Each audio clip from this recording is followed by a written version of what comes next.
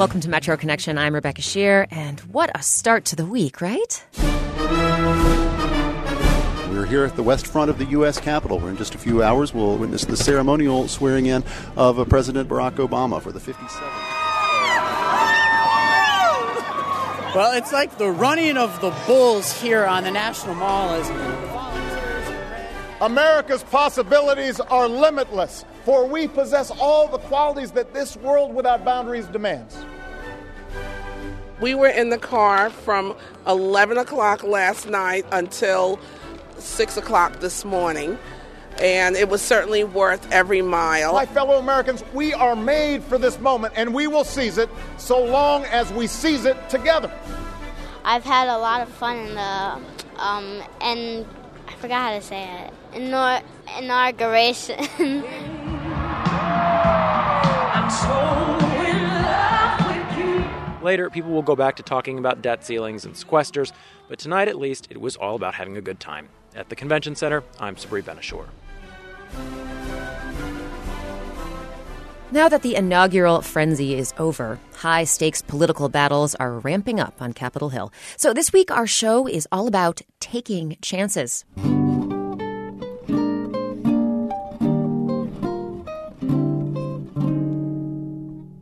We'll check out the debate over gun control and consider how it may play out in Maryland and Virginia. And so we think that these are common sense measures that will, at a minimum, trigger someone whether they should be denied a gun. We'll learn why people on the Maryland coast are turning to a risky drug. 20% of the people who are walking in the door right now are choosing opiates as one of their drugs of choice. And we'll hear about a scientific gamble as researchers work to treat spinal cord injuries. We're actually putting in cells that are going to turn into neurons that are going to actually bridge the gap. So we're creating new circuitry.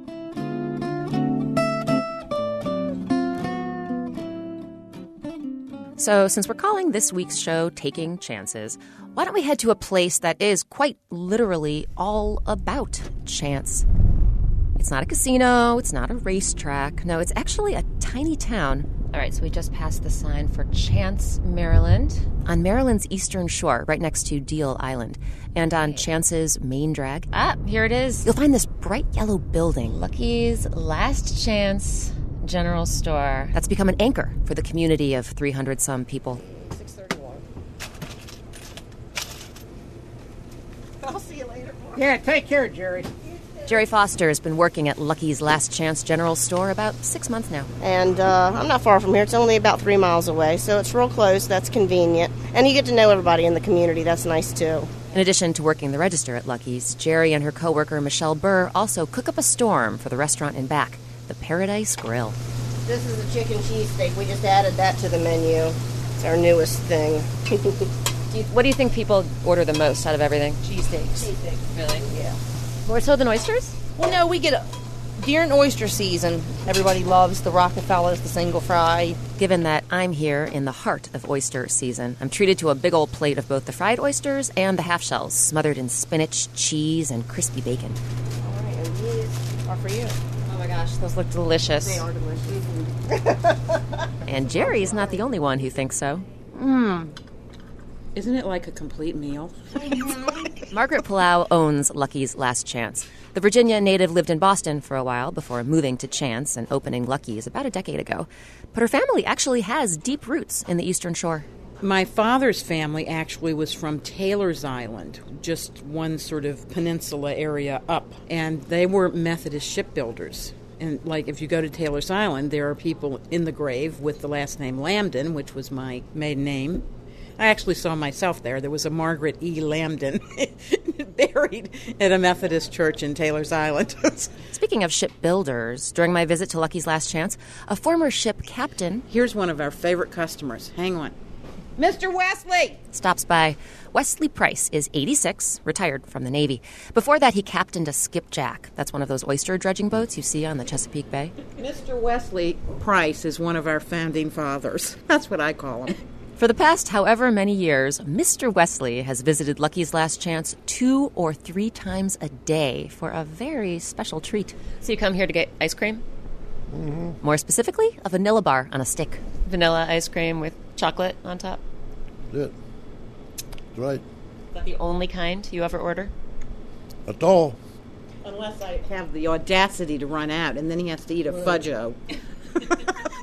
But not happily, I might add. Another longtime customer, Jim Rahak, frequently visits Lucky's. What makes you keep coming back to Lucky's? For a treat of his own. Because I love buying lottery tickets at Lucky's. What better place? Nah, the food's good. It's a nice place. Margaret's good people. We just enjoy being here and talking to her.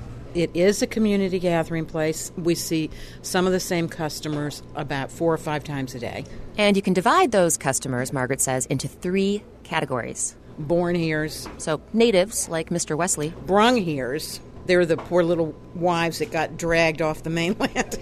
And then come heres. People who retire here. So does everyone get along, the born heres, the brung heres, and the come heres? No, not really.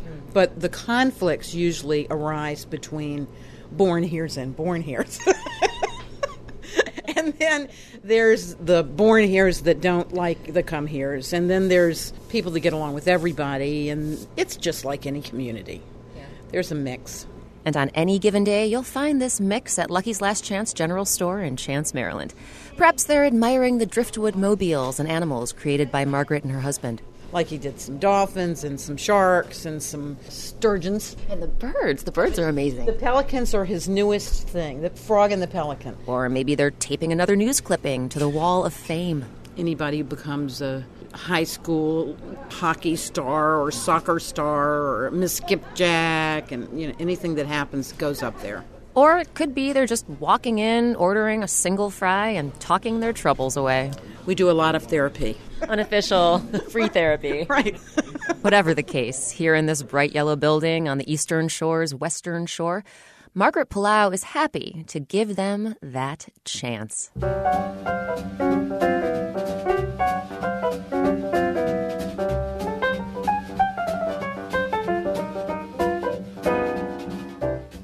To see photographs of Lucky's Last Chance in Chance, Maryland, including those driftwood animals and mobiles and the Wall of Fame, visit our website, metroconnection.org.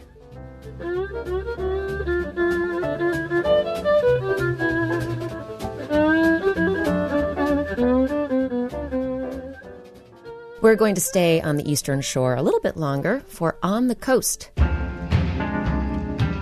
our regular segment in which coastal reporter Brian Russo brings us the latest news from, you guessed it, the coast. And today, as we explore stories about taking chances, we'll take a look at a troubling trend in Ocean City and surrounding communities, a spike in the use of heroin. And Brian joins us now from Ocean City. Hi there, Brian. Hey, Rebecca. How are you? Good. So I remember a few weeks ago you reported on a big heroin bust out in Ocean City, right? Yeah, that bust was back in early December when 26 people were arrested for allegedly taking part in a heroin distribution ring. And those arrests are really what put a spotlight on this heroin problem in the region. I talked with then Police Chief Bernadette DePino, who said it was part of a 6-week-long undercover investigation. We were able to seize 3 vehicles, 110 bags of heroin, 5 bags of cocaine, 5 replica handguns, and about $656 in cash.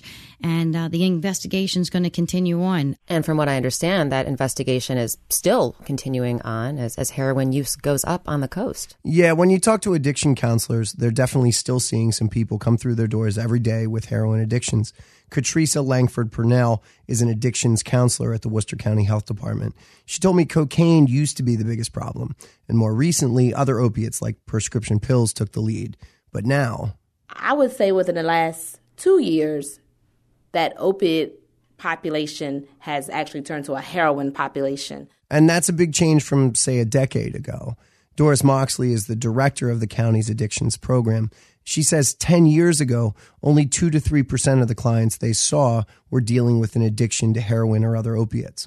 We recently looked at what percentage of our clients are using opiates, and that's about 20% of the people who are walking in the door right now are choosing opiates as one of their drugs of choice. Wow, 2% versus 20%? That's a huge change. Why such a dramatic increase? Well, I asked Chief DePino about that, and she said part of it has to do with the police department's crackdown on prescription drug abuse. It's a lot harder for people to get prescription drugs now, so in response, they've turned to heroin, which the counselors tell me is easier to find and it's actually cheaper. But another part of the explanation has to do with what's happening thousands of miles away in the Mexican and South American drug trade. We're seeing a significant impact and attack on cocaine in our southern regions in Mexico and South America. The governments in those countries are cooperating with the United States, working with the DEA and our federal government. And with those attacks on the cartels, it's restricting a lot of the cocaine that's being able to be imported, and that causes the price to also go up. So really what you're seeing is that when law enforcement cracks down in one area, the demand turns to some other drug, in this case heroin. And that's not lost on Bernadette DePino. She says she'd really rather see people getting treatment for their addictions than just being put behind bars. Okay, you mentioned treatment. I want to talk more about that. Are there enough resources where you are to meet the demand for such treatment? They tell me it's definitely a challenge. Part of the problem is that Worcester County, the county that includes Ocean City, of course, has a population that grows from 50,000 people in the winter to somewhere around 400,000 people during the summer months. So they always see a huge spike in demand amongst people who are here for the tourist season.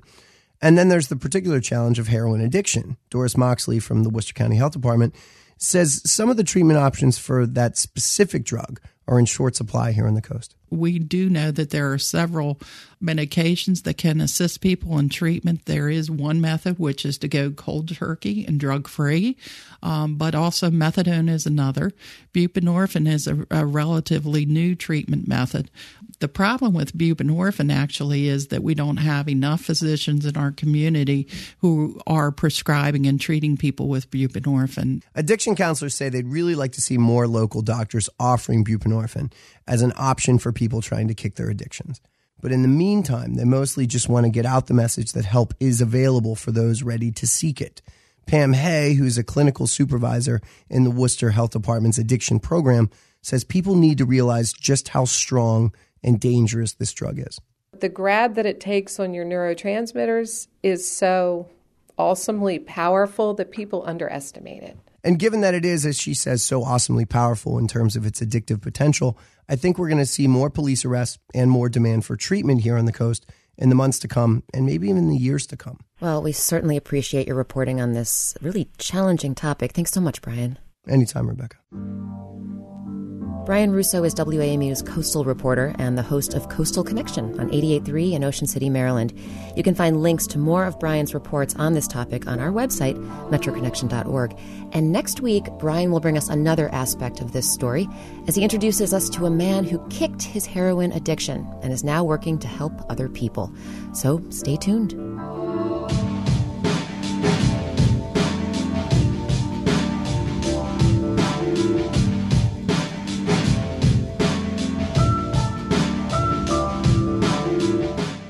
Time for a break, but when we get back, taking chances and seeking a breakthrough for people with spinal cord injuries. It will be rewarding when we've cured people. There's no moral victories here. You can either help the patients or you can't. That and more in a minute on Metro Connection here on WAMU 88.5.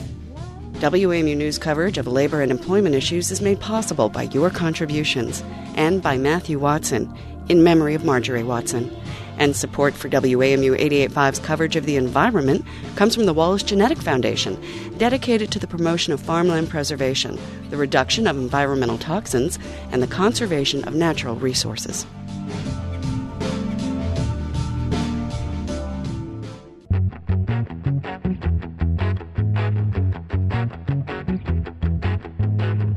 I'm Rebecca Shear. Welcome back to Metro Connection. This week's theme is taking chances. And in just a bit, we'll hear from local scientists who are taking big chances in the field of stem cell research. We'll also meet authors taking literary risks in our monthly series, Bookend.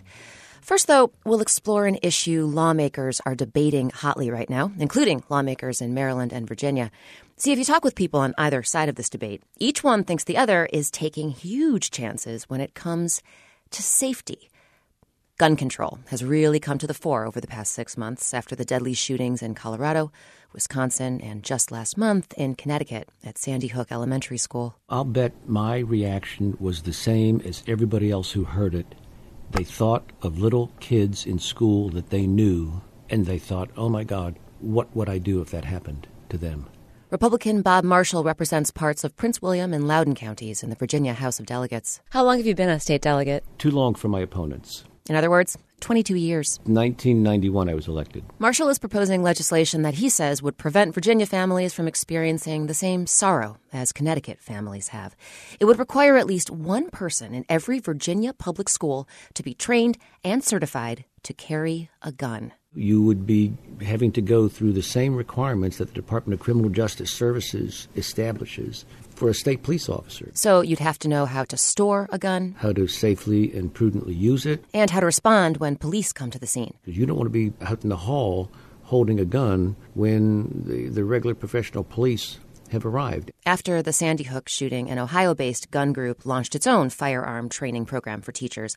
The Buckeye Firearms Association offered 24 training slots. And almost 1,100 teachers and administrators responded. It remains to be seen what the response to such a program would be in Virginia. But if you ask one of Bob Marshall's colleagues on the other side of the political aisle, I just don't think more guns are the answer. Democratic Delegate Patrick Hope represents the 47th District, including part of Arlington County. Principals and teachers, they didn't get into this profession so that they could carry guns. They got into the profession so they could teach. Hope says rather than arming school staffers, Virginia needs to focus on the people who purchase guns. That's why he and State Senator Adam Ebbin recently visited Chantilly, Virginia, and attended a gun show. We wanted to see for ourselves just how easy it was to purchase a handgun or weapon without any criminal background check. In fact, he and Ebbin would explicitly tell sellers, look, okay, we want to buy a gun, but we really want to avoid a criminal background check. And just how could we do that? And they were eager to tell us. Did these people know who you were? No, they did not know who I was. They probably would not have sold me the gun had they known who I was. Huh. They probably know who I am now. That's because Hope and Ebbin are proposing to make universal background checks mandatory in Virginia. Right now, Hope says 40% of gun sales in the Commonwealth are conducted without a background check. And I got to tell you, no responsible gun owner would be afraid of a background check. Background checks, Hope says, help keep guns away from people who have a history of crime and or serious mental illness.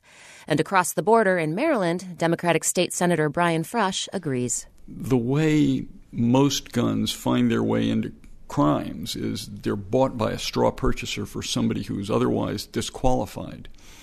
And in states that have licensing procedures, and by that I mean just something that identifies the purchaser and makes a permanent record of that person's identity, states like New York, New Jersey, Massachusetts have lower rates of gun deaths than do places that are similar demographically but don't have licensing provisions. And Maryland, much to Frosh's dismay, is one of those states that doesn't. So Frosh, who represents Montgomery County, is reintroducing a measure he proposed last year that would allow state police the same authority that the ATF has in regulating gun dealers. ATF, that's the Federal Bureau of Alcohol, Tobacco, Firearms, and Explosives. You have a few bad actors that cause a lot of the problems. They sell to people who aren't properly licensed or registered, or they lose, and I use the word lose loosely, they lose guns that are in their inventory, and many of them end up being used in crimes. Frosh says in Maryland, the poster child of that very thing was a store called Valley Guns in Baltimore County. And the ATF cited Valley Guns for 900 violations of federal law. Not only that, but at one point, they had 400 guns, which was about a quarter of their inventory, missing. They couldn't account for them. If you're a merchant and you're missing a quarter of your inventory, you're not likely to be in business very long unless you're selling them under the counter. The ATF eventually put Valley Guns out of business.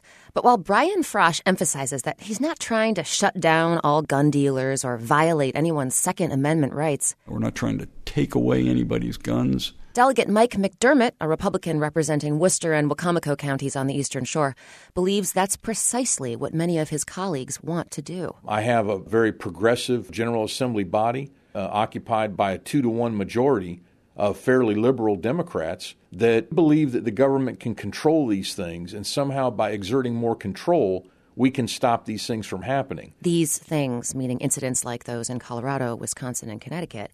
That's why, similar to Bob Marshall in Virginia, Mike McDermott is introducing legislation that would start up a Guardian program in Maryland schools. And there are people that are only known to the administration. They have wear and carry permits, so they're allowed to carry firearms, and the school permits them to carry them on the school grounds. McDermott refers to the Guardian program as an Alamo type of measure. It's basically your last line of defense that a school can offer the students and the staff. Another option McDermott's suggesting is less lethal. In lieu of guns, select personnel would carry electronic control devices. What people would refer to as tasers or stun guns. Which aren't as effective as a firearm, he says. But they can still hit at a range of around 20 to 25 feet, and they will immobilize a target if they make contact. Much like Bob Marshall, Mike McDermott says he's promoting safety by granting people the liberty to fight firepower with firepower. That brings to mind the quotation that you put on your website, the Benjamin Franklin quote. Yes, that those that are willing to trade a measure of liberty for a measure of safety are deserving of neither liberty nor safety. For the record, the full quote actually reads, "Those who would give up essential liberty to purchase a little temporary safety deserve neither liberty nor safety." And a lot of people still have that beating in their hearts. They understand what the principles are that govern liberty in a free people. And part of that is the ability to protect yourself and the things that you love. And of course, if past is prologue, this debate over principles and liberty and how best to ensure our fundamental safety is sure to be heated in Annapolis, in Richmond, and of course right here in the nation's capital, in the halls of Congress. To read more about the legislation you just heard about, visit our website, metroconnection.org.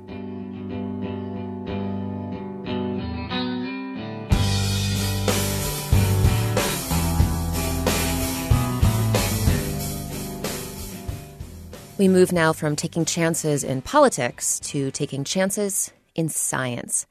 Neuralstem is a biotech company based in Rockville, Maryland, and it just got FDA approval to implant stem cells into people with spinal cord injuries. As the company embarks on what may be a long scientific journey, Emily Friedman brings us this story on how the cells work. When we talk about the birds and the bees and human conception, most people don't talk about stem cells. But stem cells are there, almost from the beginning. Life begins with one cell, the fertilized egg. Throughout development, cells divide over and over again to produce the billions of cells that make up the body. I found this video online. It's by Eurostemcell, a group of European labs trying to raise awareness about their research. At certain stages, most cells stop making copies of themselves and start to specialize. If you isolate the cells before they start splitting off into bone cells and blood cells and skin cells, those are called embryonic stem cells. They're around just for the first few weeks of human development. After week 7 or so, they've multiplied and begin to form the many systems that make up the human body. There is a spinal cord in the brain that starts to emerge.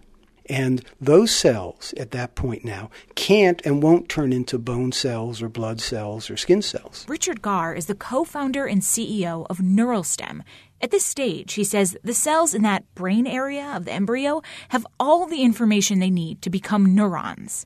These are called neural stem cells, and they're the building blocks of our central nervous system. They're also the basis of his company's research. Garr explains the nervous system works by sending electrical signals up and down the spinal cord.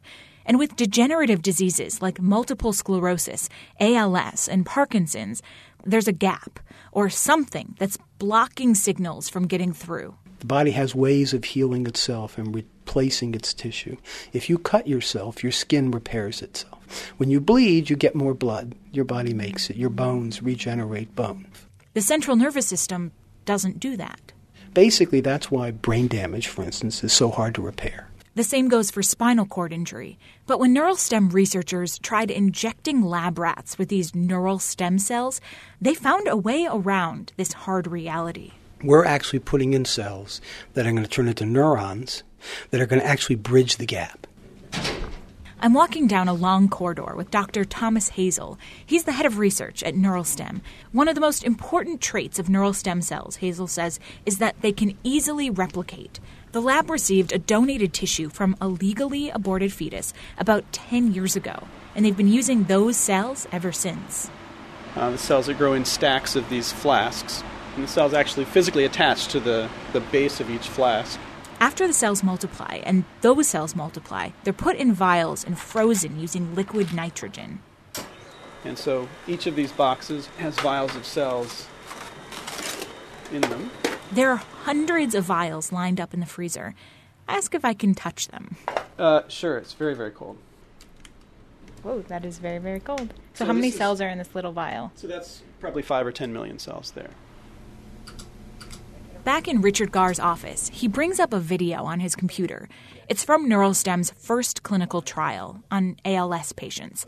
The patient's back is, and this is going to be gruesome, the patient's back is cut completely open, exposing the spinal cord. Incredibly invasive. ALS is the slow deterioration of neuron cells. In the video, a surgeon is injecting the neural stem cells directly into the spinal cord, where, if all goes according to plan, they would turn into healthy, brand-new replacement neurons. Phase 1 of FDA trials is to prove the procedure is safe, and then, in Phase 2, researchers will study whether or not it works.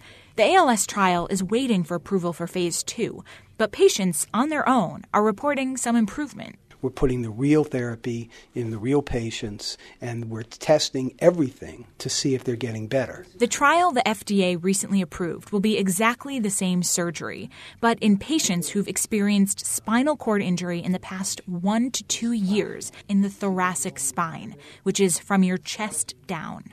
And the question you always ask yourself is, well, would I let my mother have this surgery? Would I let my son have this surgery? And if you can't say yes, then you can't do it. There are no moral victories, Gar says. You can either help the patients or you can't. And after more than a decade of research, he says, they're getting very close to a breakthrough. I'm Emily Berman.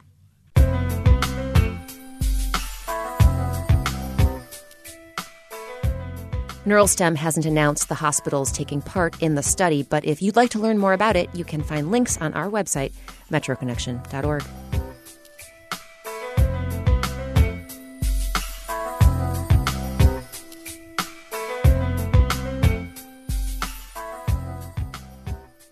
Our next story is also about science, specifically the people working behind the scenes, the scientists and engineers who are taking chances and pushing scientific innovation forward. And the reality is that here in the U.S., the majority of those people are men. A 2008 report from the National Science Foundation showed approximately 1 in 10 people who work in science and engineering are managers.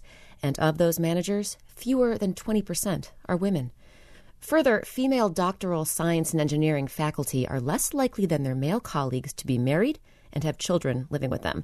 And the same report showed unmarried women without children received full professorships at a higher rate than married women with children. Kavitha Cardoza recently spoke with 2 local female scientists who are working to bring more women into the fold. And she joins us now to share their stories. Hi, Kavitha. Hi, Rebecca. So tell us a bit about these 2 scientists you met. Well, Dr. Marty Jett is the director of the Integrative Systems Biology program at the U.S. Army Center for Environmental Health Research. So in simple terms, for example, she looks at post-traumatic stress disorder in every organ system to get a complete picture of what happens and how the condition can be treated. Dr. Deborah Urich is the Director of Science Education and Strategic Communications at the Walter Reed Army Institute of Research. She's studying brain injuries and how we can develop better drugs to treat such injuries. Both of them are particularly concerned about getting girls interested in what are known as STEM classes. That means science, technology, engineering, and math. Marty Jett says when she was in school, she was often the only girl in her science classes. Especially in high school, I'm almost all of the science classes. Certainly in physics, I was the only young woman in the class. These 2 women have started a summer program for about 1,000 students in the D.C. area. It's called GEMS, Gains in the Education of Math and Science. It gives students who may not have had any exposure to science a little taste of what a scientific career might be like. So students get paid to do research. They even get their own mentors. Okay, so a number of students in GEMS are females, of course, and the hope is that they'll opt for careers in science. But once they launch those careers, Kavitha, what kind of pressures might they face, according to Dr. Jett and Dr. Urich? They were surprisingly candid about some of the subtle pressures they and other female scientists across the U.S. face or have faced in the workplace. For example, I noticed, Rebecca, they have just 1 or 2 photos of their families on display, and they said they purposely did that. Jett says she tells other women to make sure to display their awards. I certainly was aware of the fact to put all my patent plaques on the wall, to put all the certificates and the things like that. That seems to be the thing that the hierarchy is impressed with. And so, yes, that's what goes on the wall. And Yorick took her advice. I asked her to talk about the rows of plaques up on her wall. I'm looking at different awards and recognitions and some mementos, gifts from commanders, that kind of thing. It's representative of your career. You do need to talk about what you've done. Have these women seen any overt discrimination against female scientists? Any patterns? Well, when Jet started as a researcher, it wasn't uncommon for people to expect that the female scientists would make coffee for the men. But in general, both she and Yorick felt the obstacles to advancement for women are much more understated now. They're not overt barriers, ever. The things that I have seen that are wrong out there, when I've worked with other people and seen other circumstances for women, you suspect leadership positions that come along. Those positions might go to the male in the laboratory. I don't know. It's subtle. But Yorick still worries about women in science based on the discrepancies between the number of girls participating in, say, the GEMS program and the number of women who actually end up working in the field. Marty and I, over the years, have had lots of participation by women in our programs, young girls, a lot of times more than 50%. I mean, I know of many programs like ours, but I have yet to really see it reflect itself in the larger scientific workforce. So then, Kavitha, where do we go from here? I mean, how do these women think we need to go about getting more females into these fields? Both say they want to pass on their love for science, but they joke and say maybe they're focusing on the wrong age group. Yorick says she was talking to another parent at her daughter's school once. One of them pulled out the announcement that there was going to be a science fair. And she goes, I just told my child that we didn't really want to do this. I think we ought to come up with fun science camps for adults, those parents who aren't promoting what their children should be doing. Don't you think? Well, maybe that will be their next project. Maybe, we'll see. Well, Kavitha Cardoza, thank you so much for joining us. Thanks for having me. And we want to know, do you think a glass ceiling still exists for women in science and engineering? If so, what do you think is the key to shattering it? You can email us at metro@wamu.org or tweet us. Our handle is @WAMU-Metro.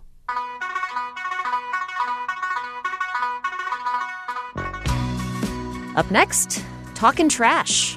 Literally. We have a robust rat problem in our alley, and the last thing I was going to do was put an active compost pile in the backyard. That and more coming your way on Metro Connection on WAMU 88.5.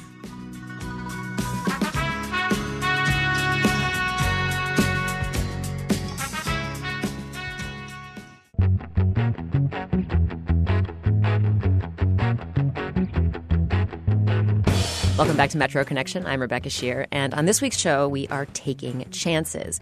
In this next story, we're going to hear how something goes from a potentially chancy thing to a regular part of life. Think about curbside recycling. Okay, decades ago, it was confined to a few green enclaves, places like San Francisco, California. But these days, it's common all across the U.S., and some environmentalists say that someday soon, we could all be separating out our melon rinds and our orange peels for curbside pickup the same way we separate bottles and cans. As Jacob Fenston tells us, 2 local jurisdictions are taking a chance on the idea that curbside composting could save the environment and save money. A heap of decomposing food in your backyard. Compost piles can be smelly and vermin-infested. We have a robust rat problem in our alley, and the last thing I was going to do was put an active compost pile in the backyard. Jeremy Brasowski lives in Mount Pleasant. He's into food, urban agriculture, sustainability, but composting at home seemed like a problem. So I was looking for a solution for my family, and we couldn't come up with one other than get it off-site. Getting it off-site turned into a business. Soon, he was hauling tons of other people's food scraps across the city. It's called Compost Cab. Customers pay Brasowski $8 a week to pick up their food scraps and deliver them to a local farm to be composted. The reason we do composting is that it's like a gateway drug for sustainability. And just as when you get into the habit of throwing away a glass jar in the recycling, and you would never think to throw that in the garbage, the same becomes true of banana peels and apple cores, and it is very hard to stop.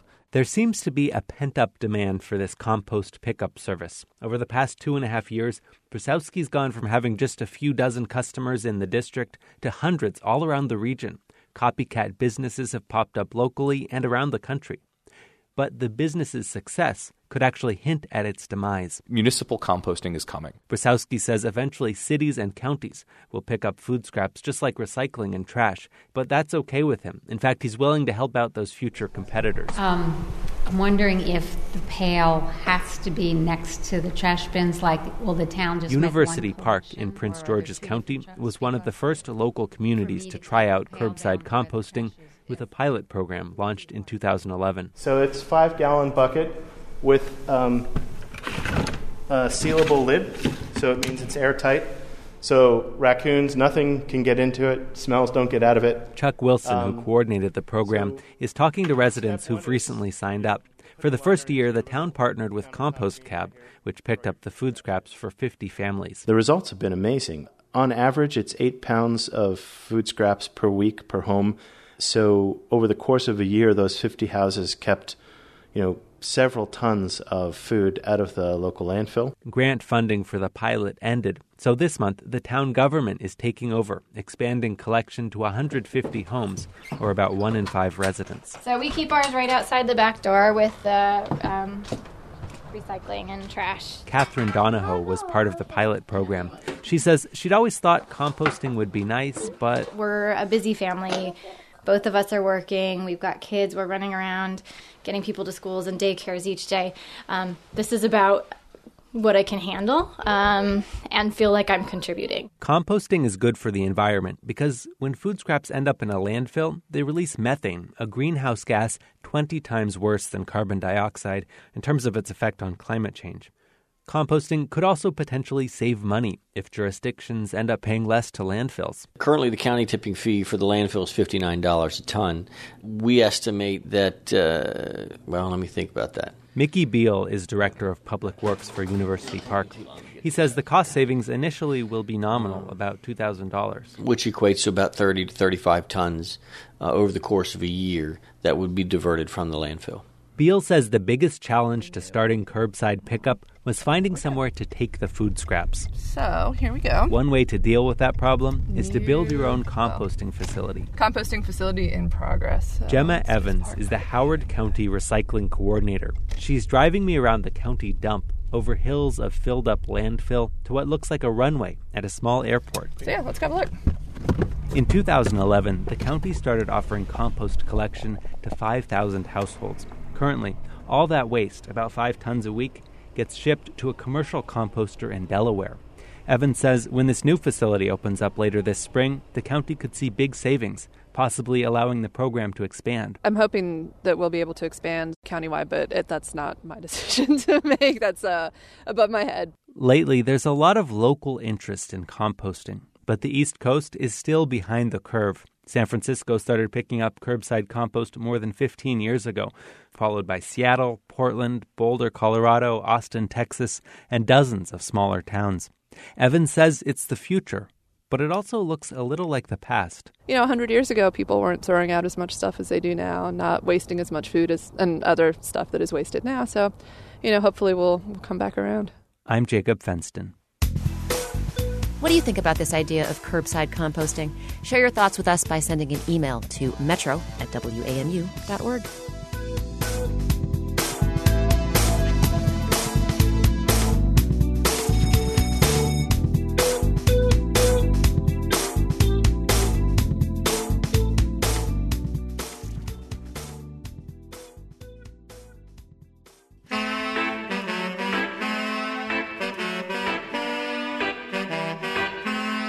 And now, our weekly trip around the region. On today's Door to Door, we visit Waterford, Virginia, and the Cameron Station neighborhood of Alexandria, Virginia. My name is Dak Hardwick, and I live in a neighborhood called Cameron Station in Alexandria, Virginia. Cameron Station is located on the west end of Alexandria, between Quaker Lane and 395, and actually used to be an old Army base. And that's how most people are familiar with my neighborhood. The number of homes in Cameron Station is 1,749 homes, with between 5,000 and 6,000 people in a 77-acre area. And I like to joke with people that my neighborhood, which is only 77 acres, is actually larger than 4 Virginia counties in terms of population. Our neighborhood is bordered by the largest open space in the city of Alexandria. We have a very large park. In fact, we're bordered by 2 very large parks on both ends of the neighborhood that the city takes care of very well, is well used, and just attracts a lot of families and a lot of activity. The area around my particular neighborhood is developing. We've seen developers take interest in bringing in new grocery stores, new shopping areas, and that's one of the challenges, just like any other neighborhood in the Washington, D.C. metro area. Where do you balance new development with existing development? This is a great neighborhood, and I'm not going anywhere.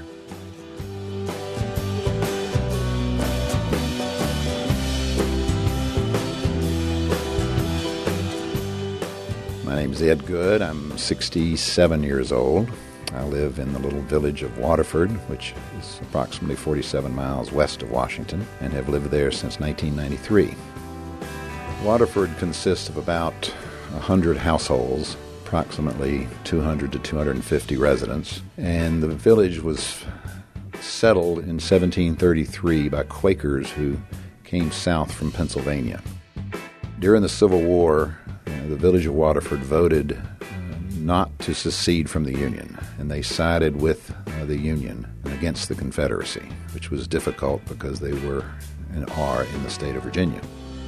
In the 1970s, Waterford was declared a National Historic Landmark by the Department of Interior, one of the few towns in America where the entire town sits within a National Historic Landmark. My favorite part about living in Waterford is that when I go home in the evening and head back toward the village, it really is like driving backward in time.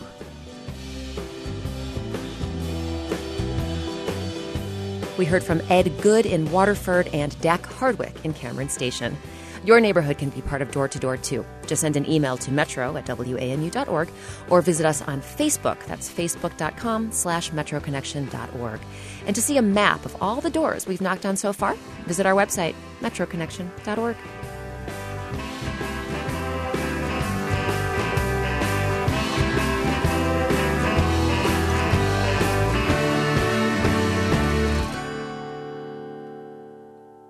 It's time for our final story of our final show of the month, which means it's time for Bookend. Our regular conversation with Washington area writers. In this edition, it's double the fun as Jonathan Wilson talks with Frances and Ginger Park. The sisters co-own the city's oldest independent chocolate shop, Chocolate Chocolate. They also co-write memoirs and children's books that focus on their Korean heritage and good food. Jonathan met the sisters in the lobby outside their shop on Connecticut Avenue. So what came first, the chocolate shop or the writing? The writing actually came first. People are surprised to hear that. But Ginger's been writing probably since her teen years, and I actually started when I was 10 years old. My teacher just said to me, you're done with the reading classes. Why don't you just sit here and spend the period writing? And I just ended up writing hundreds and hundreds of pages and reading it to classes, so that's where I started. I actually started writing right after our father passed away. I was only 16, and it was at that time when I realized that I knew nothing about my father and his heritage and actually our Korean roots.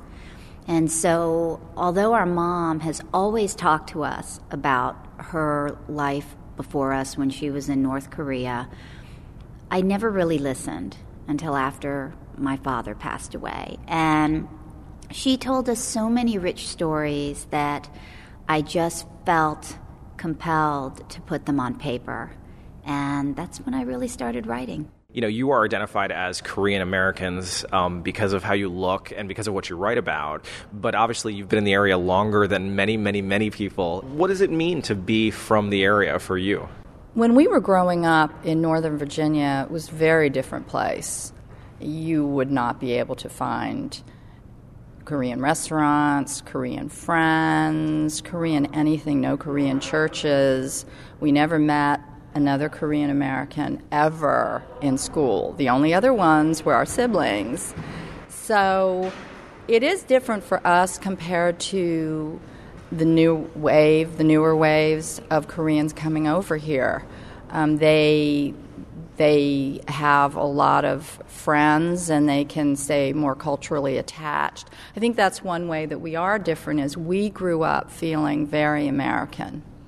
And like Ginger said, it wasn't really, I mean, of course, subconsciously things were recorded in our heads. We were different. We would go over to Korea every 3 summers. But in essence, we did feel American, and it wasn't until our father died that, we started asking questions and becoming a lot more interested in where we were from. Talk about the decision to first write a book together. What was that like?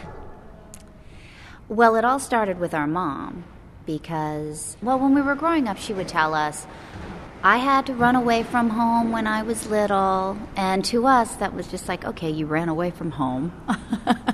We didn't really understand that there was a war, that there were politics, and that really the tragedy of it, which was she had to not only leave her homeland forever, but she was also separated from her mother, and she never saw her again. And I think that, after 50 years, even though she never saw her mom again, it was almost as if she was still that 16-year-old girl who crossed the border in 1947. There was a part of her that just never left that spot. And it was at that point where we said, you know what? We have to write a children's book about this because we want children to understand in this country the price of freedom and that no one should ever take it for granted. And it was something that we always did our whole lives until we really sat down and talked to our mom about it. You guys obviously seem to get along very, very well, but siblings, fight and argue. Does that happen even in the creative process? I don't think we've ever had a fight when we've written, but part of the reason might be that we always, one of us comes up with a concept and then we discuss it. And we agree or disagree that it's a good idea. If we say, okay, it's a go, the person that comes up with the concept basically drafts out the story. And after that, it just exchanges hands. We go back and forth. We have never written a single page together, sitting at a desk, at the laptop. That just doesn't happen. When we're together, we are talking about our customers at Chocolate. We're talking about her son. We're talking about my boyfriend, whatever. It's as if we need to go into our separate worlds to write. And when you hand the page over to the other person, you may get it back the next day, you may get it back 3 weeks later, and it's often all crossed, all marked up, all changed, and that's fine. We still, just look at it and say, okay, I'm going to rework this, and we trust each other that way. That was Frances and Ginger Park speaking with Metro Connection's Jonathan Wilson. The Parks' first book, based on their mother's escape from North Korea, is called My Freedom Trip. Their next project is a collection of recipes called Allergies Away, creative eats and mouthwatering treats for kids allergic to dairy, nuts, and eggs. You can find it in bookstores this spring. And you can hear a clip of Frances and Ginger talking about what they've been reading lately on our website, metroconnection.org.